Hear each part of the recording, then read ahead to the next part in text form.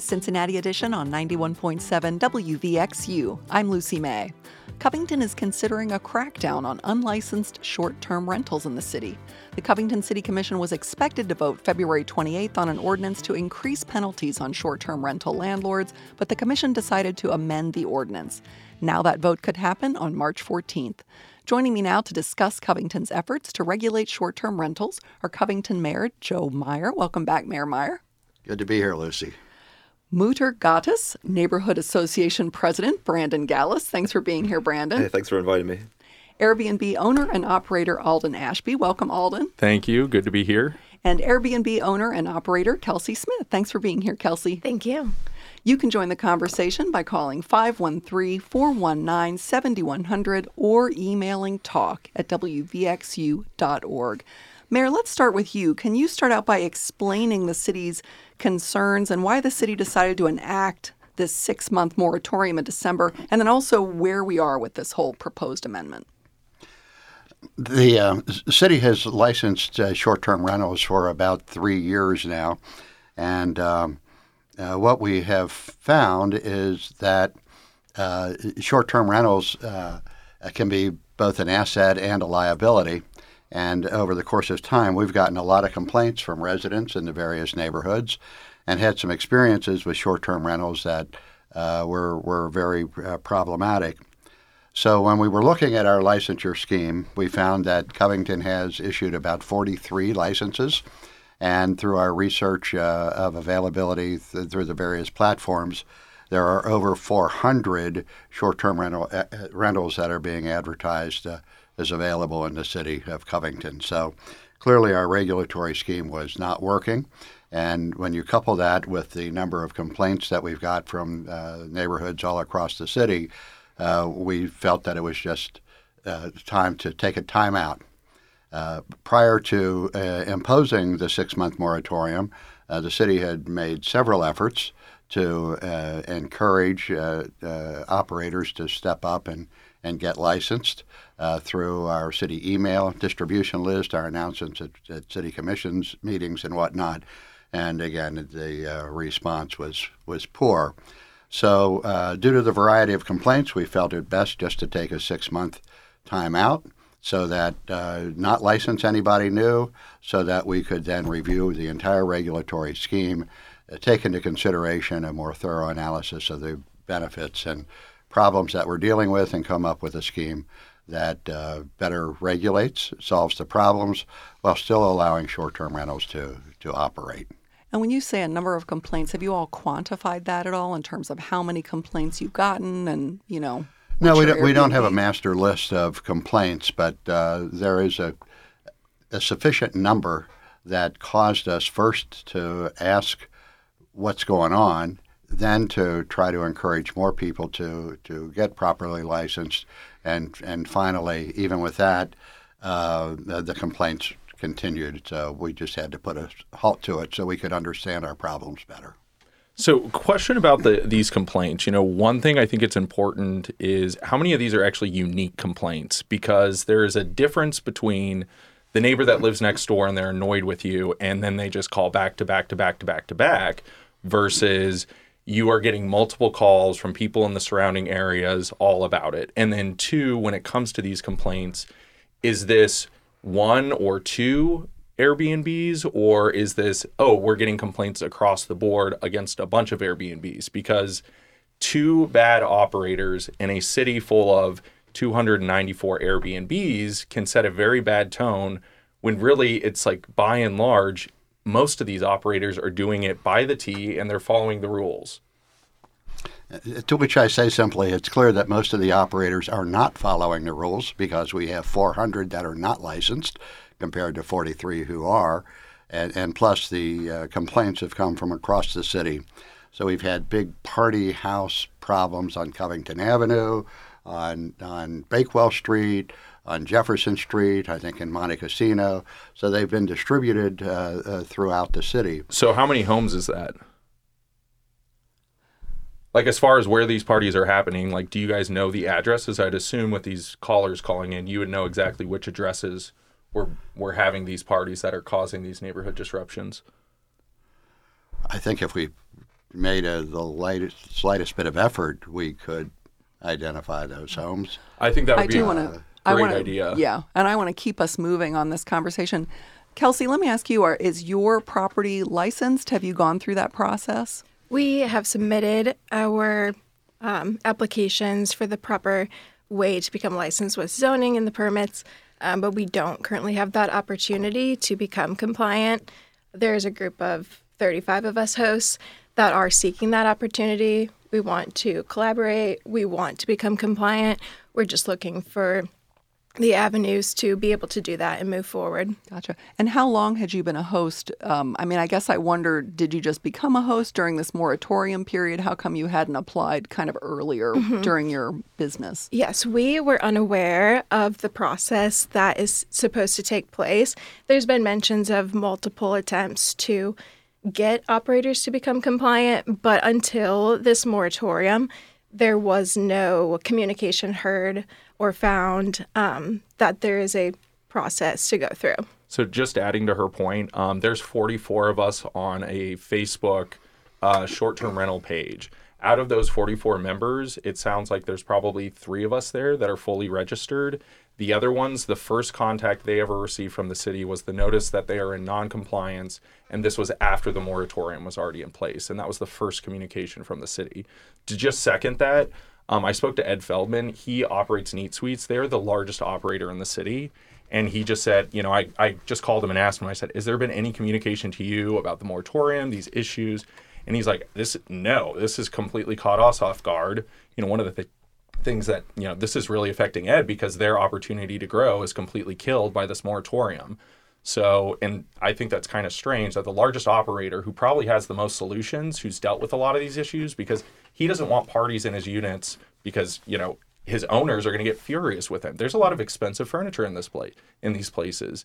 And Ed Feldman said, I want to work with the city as much as you guys, but we've received no communication from them. So if we do, he just said, keep me posted. Yeah. Are your properties registered? Mine are also not registered. And I thought I saw you quoted in an article that you had tried to get registered, but you felt like the process was complicated. So can you talk to us about that? I couldn't find one page, just like a pamphlet. What I love about the Cincinnati side of the river is they're just like, here's how you get registered. It's a step-by-step thing.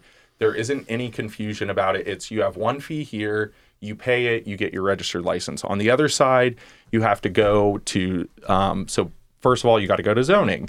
Then you have to get I forget what it's called, but it's basically, it's you get a permit to operate as an Airbnb. Then you got to go to another department. And then you got to pay a fee there. So there's multiple departments. And when you call the other department, they only know kind of partially their side. And then they bounce you to the other department and they bounce you back. So when I initially tried, this was all the way back at the very beginning of 2022, which I did start the process then. And after getting bounced around 3 times, my last email was, well, I'm very confused about this. Once you guys have a pamphlet or a succinct way to do it, let me know and I'm happy to comply. Mayor, is part of this moratorium to kind of figure out the process and whether things need to be improved in the registration process or the licensure process? From our end, we don't think the registration process, the licensure process is very complicated at all. So what is it? Can you let the mayor finish, please? Yes. The fee for a license is $30 per unit with a maximum of $150. So if somebody has 10 units, it still is $150. Now, to get licensed, you need to have a zoning permit, which is everybody knows when they operate a business, they need to have a zoning permit. And if they're doing improvements to their building, they need to get a building permit. And in order to get a building permit, you have to have a zoning permit. Covington took the broad approach of not outlawing short-term rentals through most of the city, as many other cities have done. We took the approach instead by saying in most of the city, a short-term rental, a non-host occupied short-term rental, would be a conditional use. So applicants have to apply for a conditional use permit through the zoning department. So they get that. Then they get the $30 license, and they're free to go. Brandon, I want to come to you. We haven't heard from you yet. Talk to us about what the situation is like as a resident. How have you seen short-term rentals affect your neighborhood in both positive and negative ways? Sure. So short-term short-term rentals represent a unique opportunity for the city to grow. I mean, Covington's going through a massive resurgence. Right now we're seeing old houses getting rehabbed. We're seeing new residents come in. We're seeing people rent them out short-term, long-term, owner-operated, and all that kind of thing. So what we see as residents is an overall just a community erosion that's occurring. And we see just too dense of Airbnbs that kind of come into certain pockets of popularity. And a lot of people feel that they're seeing fewer and fewer people on their street. And those people that are doing short-term rentals are obviously not participating in community growth. They're experiencing the community and they're contributing to the local economy, but they're not contributing to like the neighborhood experience and the efforts that all the different neighborhoods go to maintaining the area. And it's just it's really difficult because a lot of people have been in the city for a long time and they've seen the worst of Airbnbs and they've seen the best of Airbnbs. And there's representation on both of them, whether they're local investors or if they are national investor organizations. There's good examples and bad examples on either side. And I think overall, most owners go into it with the intention that they want to have a compliant and friendly neighbor short-term rental. They're not opening it to have parties in their organizations, but they do occur. And both the organizations that host these short-term rentals as well as the owners themselves go to lengths to try and limit it, but it still happens. And that's the biggest concern. We do have a caller on the line. Eric, thanks so much for your call. What is your question or comment? If you could keep it brief because we've got lots to cover. Happy to. My name's Eric Haberth here, and I run the Greater Cincinnati Airbnb Owners Association. I heard that you were having this conversation today, and I thought I would call in to simply suggest that, as has been mentioned earlier, Cincinnati's been through this process. We started around 2017 with a lot of engagement with City Council, with the county, with the Buildings Department, with a lot of community councils. And a lot of these conversations that I'm hearing now with Mayor Meyer and the other people involved in this conversation sound very similar to the concerns and the talking points that we went through at that time. And if you look at other cities around the country who have all struggled with the best way to find a good balance on this topic, there are a lot of best practices that have been assembled over the years of people trying things, then working on them and then coming up with something better. And I like that the mayor is taking some time now to take a look at this and figure out how they can improve on what's already in place. And the folks in Cincinnati who've kind of done this work, we're happy to sit down with the folks in Covington because you have so many things that are similar to what we've gone through. I think we can help everybody out to strike a balance because Covington is going through an incredible renaissance, but there has to be a balance between the interests of Airbnb owners and finding a sustainable way for us to operate with the intention of being good neighbors. And I think it's nice that you guys are starting this conversation instead of everyone sort of retreating to their corners and pointing fingers. Right. Thank you so much, Eric. I sure appreciate that. We will continue our conversation in just a moment, and later in the program, we'll talk about what will happen if the U.S. Supreme Court rules against President Biden's plan for student debt relief. This is Cincinnati Edition. This is Cincinnati Edition on 91.7 WVXU. I'm Lucy May. We continue our conversation about the City of Covington's efforts to regulate short-term rentals with Covington Mayor Joe Meyer, Muddergottis Neighborhood Association President Brandon Gallus, Airbnb owner and operator Alden Ashby, and Airbnb owner and operator Kelsey Smith. You can join the conversation by calling 513-419-7100 or emailing talk@wvxu.org. We did get an email about this topic, and it's a lengthy email. I'm not going to read it all. It's from Janet in Dayton, Ohio. Some of her comments relate more to Ohio than Kentucky, but one of the comments she made was, if you really want to understand who owns the places where neighborhood disruptions are taking place, you don't do that by solely focusing on the small percentage that are easy to find. You look at all the residences where the owners don't live and work from there. Any study that doesn't take this kind of comprehensive look at all rental owners, uses, and problems is not an effort to understand. It's an effort to target a specific type of landlords for some other agenda. And Mayor, that just made me think, is this Covington, are you all looking at kind of rental properties generally? Are you pretty certain that these complaints have come from Airbnb properties or short-term rentals versus long-term rentals? Covington has a comprehensive licensure scheme for any form of rental.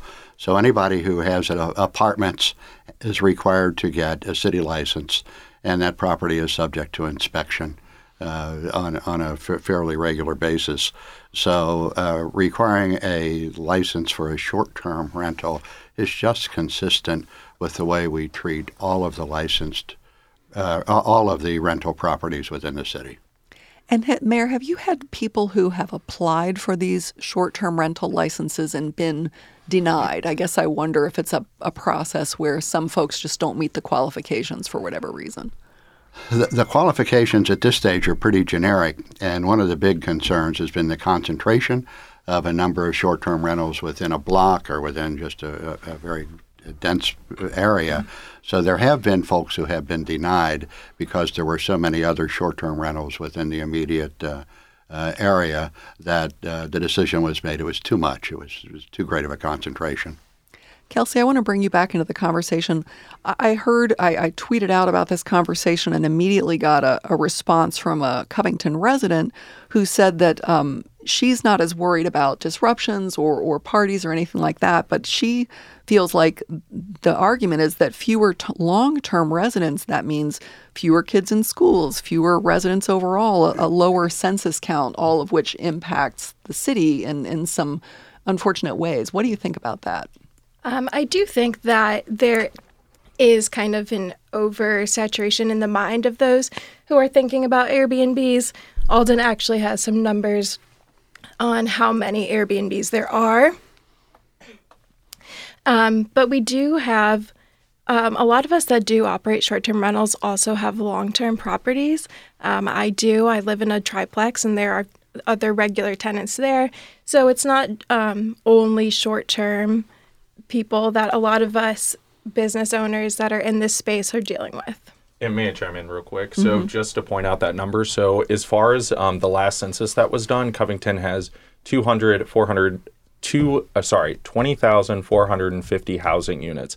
Of those housing units, 50% roughly are rentals, long-term rentals. If you actually look at the number of actual Airbnb listings, meaning people who have their home listing, this, as an example, she has 2 units, but she has 3 listings for it because she has 1 unit where you can rent the whole property out. So if you factor that number in, there's roughly 294 Airbnbs in the area. That is 0.028%. So as far as that number actually affecting rental rates, I just, the math doesn't add up. What do you think, Mayor? If short-term rentals were evenly distributed throughout the city, it wouldn't be a big deal. Unfortunately, they're concentrated in just a few neighborhoods, and it's that concentration within a few neighborhoods that helps create the problem. I've been talking to several neighborhoods lately, and a constant concern is the oversaturation of short-term rentals, the desire for more distribution, a desire to protect the neighborliness of the community, all of which are put at risk when you have too many short-term rentals. Turns it from a neighborhood into a hotel district, and that is a very consistent concern. Another concern is that all 3 neighborhoods that I visited want owners close by. Why? So that they can respond in the event of problems.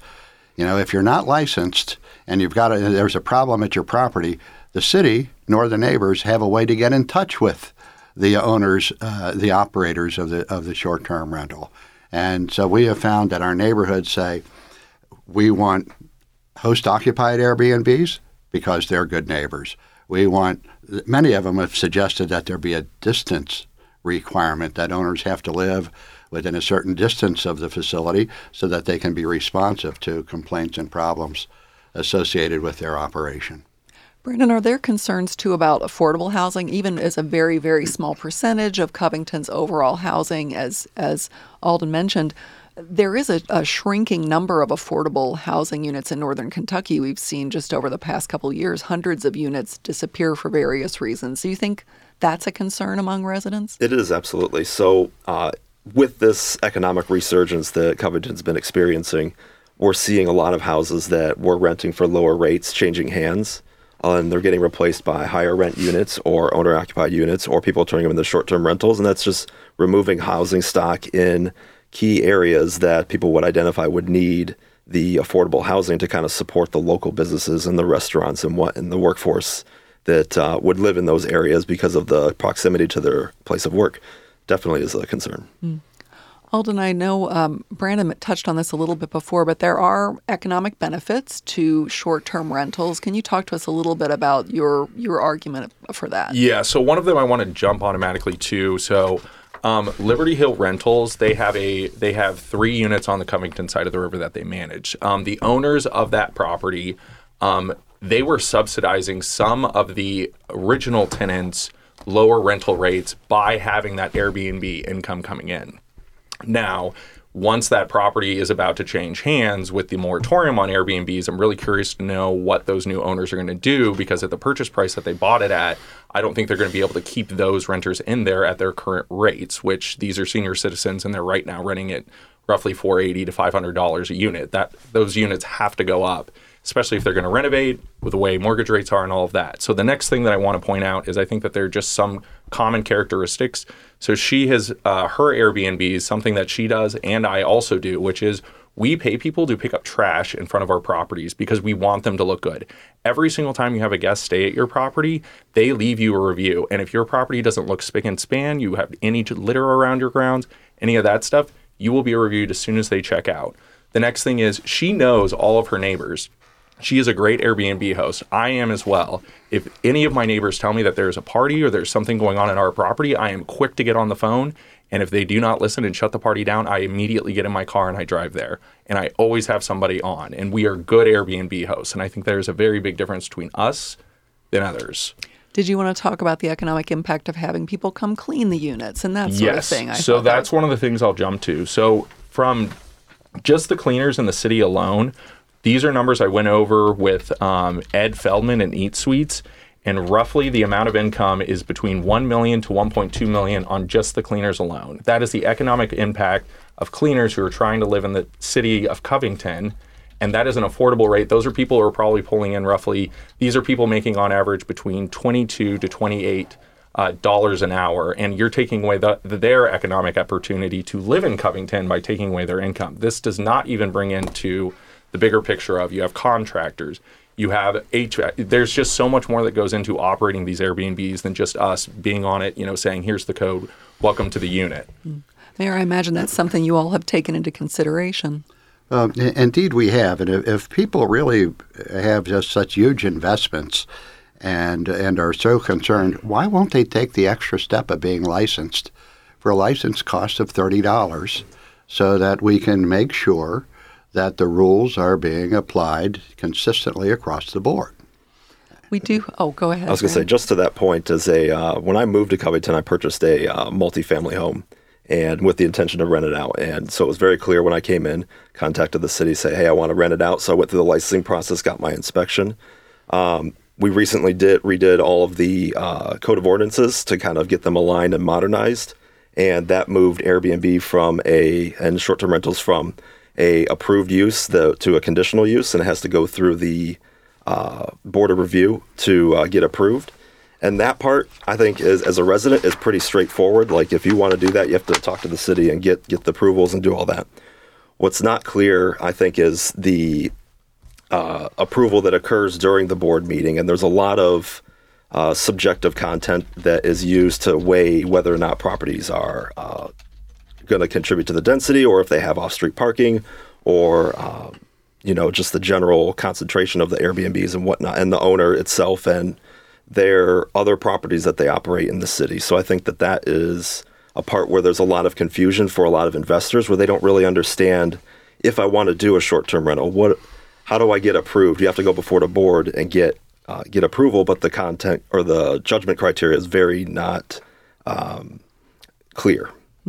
I do want to and we agree with that, Lucy. Mm-hmm. We have a couple callers waiting. Thomas, thank you so much for your call. Can you briefly tell us what your question or comment is? Yes, ma'am. Thank you for having me on. My concern is more chiefly not so much the economic impact, but the sheer nature of the short-term rental means that a long-term family cannot stand up there. A given property that cannot be used for a family to live and permanently reside there means that That's one less option that a family may have to move into the area and to live there. So while you mentioned the low percentages early, while it might not overall drive up rent, it does ultimately reduce the livable households where a family can set up shop, and reduces their options. And the more that gets stood up, the more that inventory problem becomes a concern. Thank you, Thomas. We have another caller on the line. Chris, thank you so much for your call. Could you briefly tell us what your comment or question is? Hello, can you hear me? Yes. Hi, Chris. Great. Can you?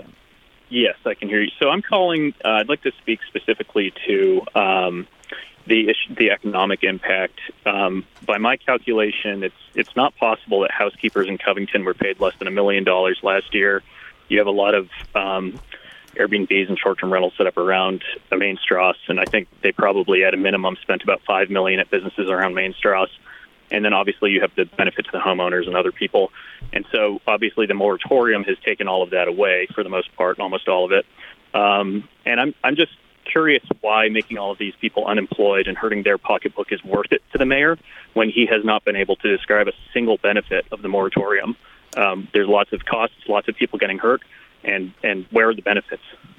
Thanks, Chris. Mayor, did you want to respond to that? The benefit is ensuring the improvement of the quality of life in the city where these short-term rentals are occupied. It's also important that we have compliance with the laws. And when you have 90% of the short-term rentals not being licensed, we are not in a position where we can help protect our neighborhoods, nor is the city in a position where it can collect the tax revenue that it's due either through the licensure or the business license or the other fees that apply. I've been talking with Covington Mayor Joe Meyer, Muddergottis Neighborhood Association President Brandon Gallus, Airbnb owner and operator Alden Ashby, and Airbnb owner and operator Kelsey Smith. Thank you all so much for your time today. It was a great conversation. Could have gone on a lot longer. Up next, we'll talk about what will happen if the U.S. Supreme Court rules against President Biden's plan for student debt relief. This is Cincinnati Edition.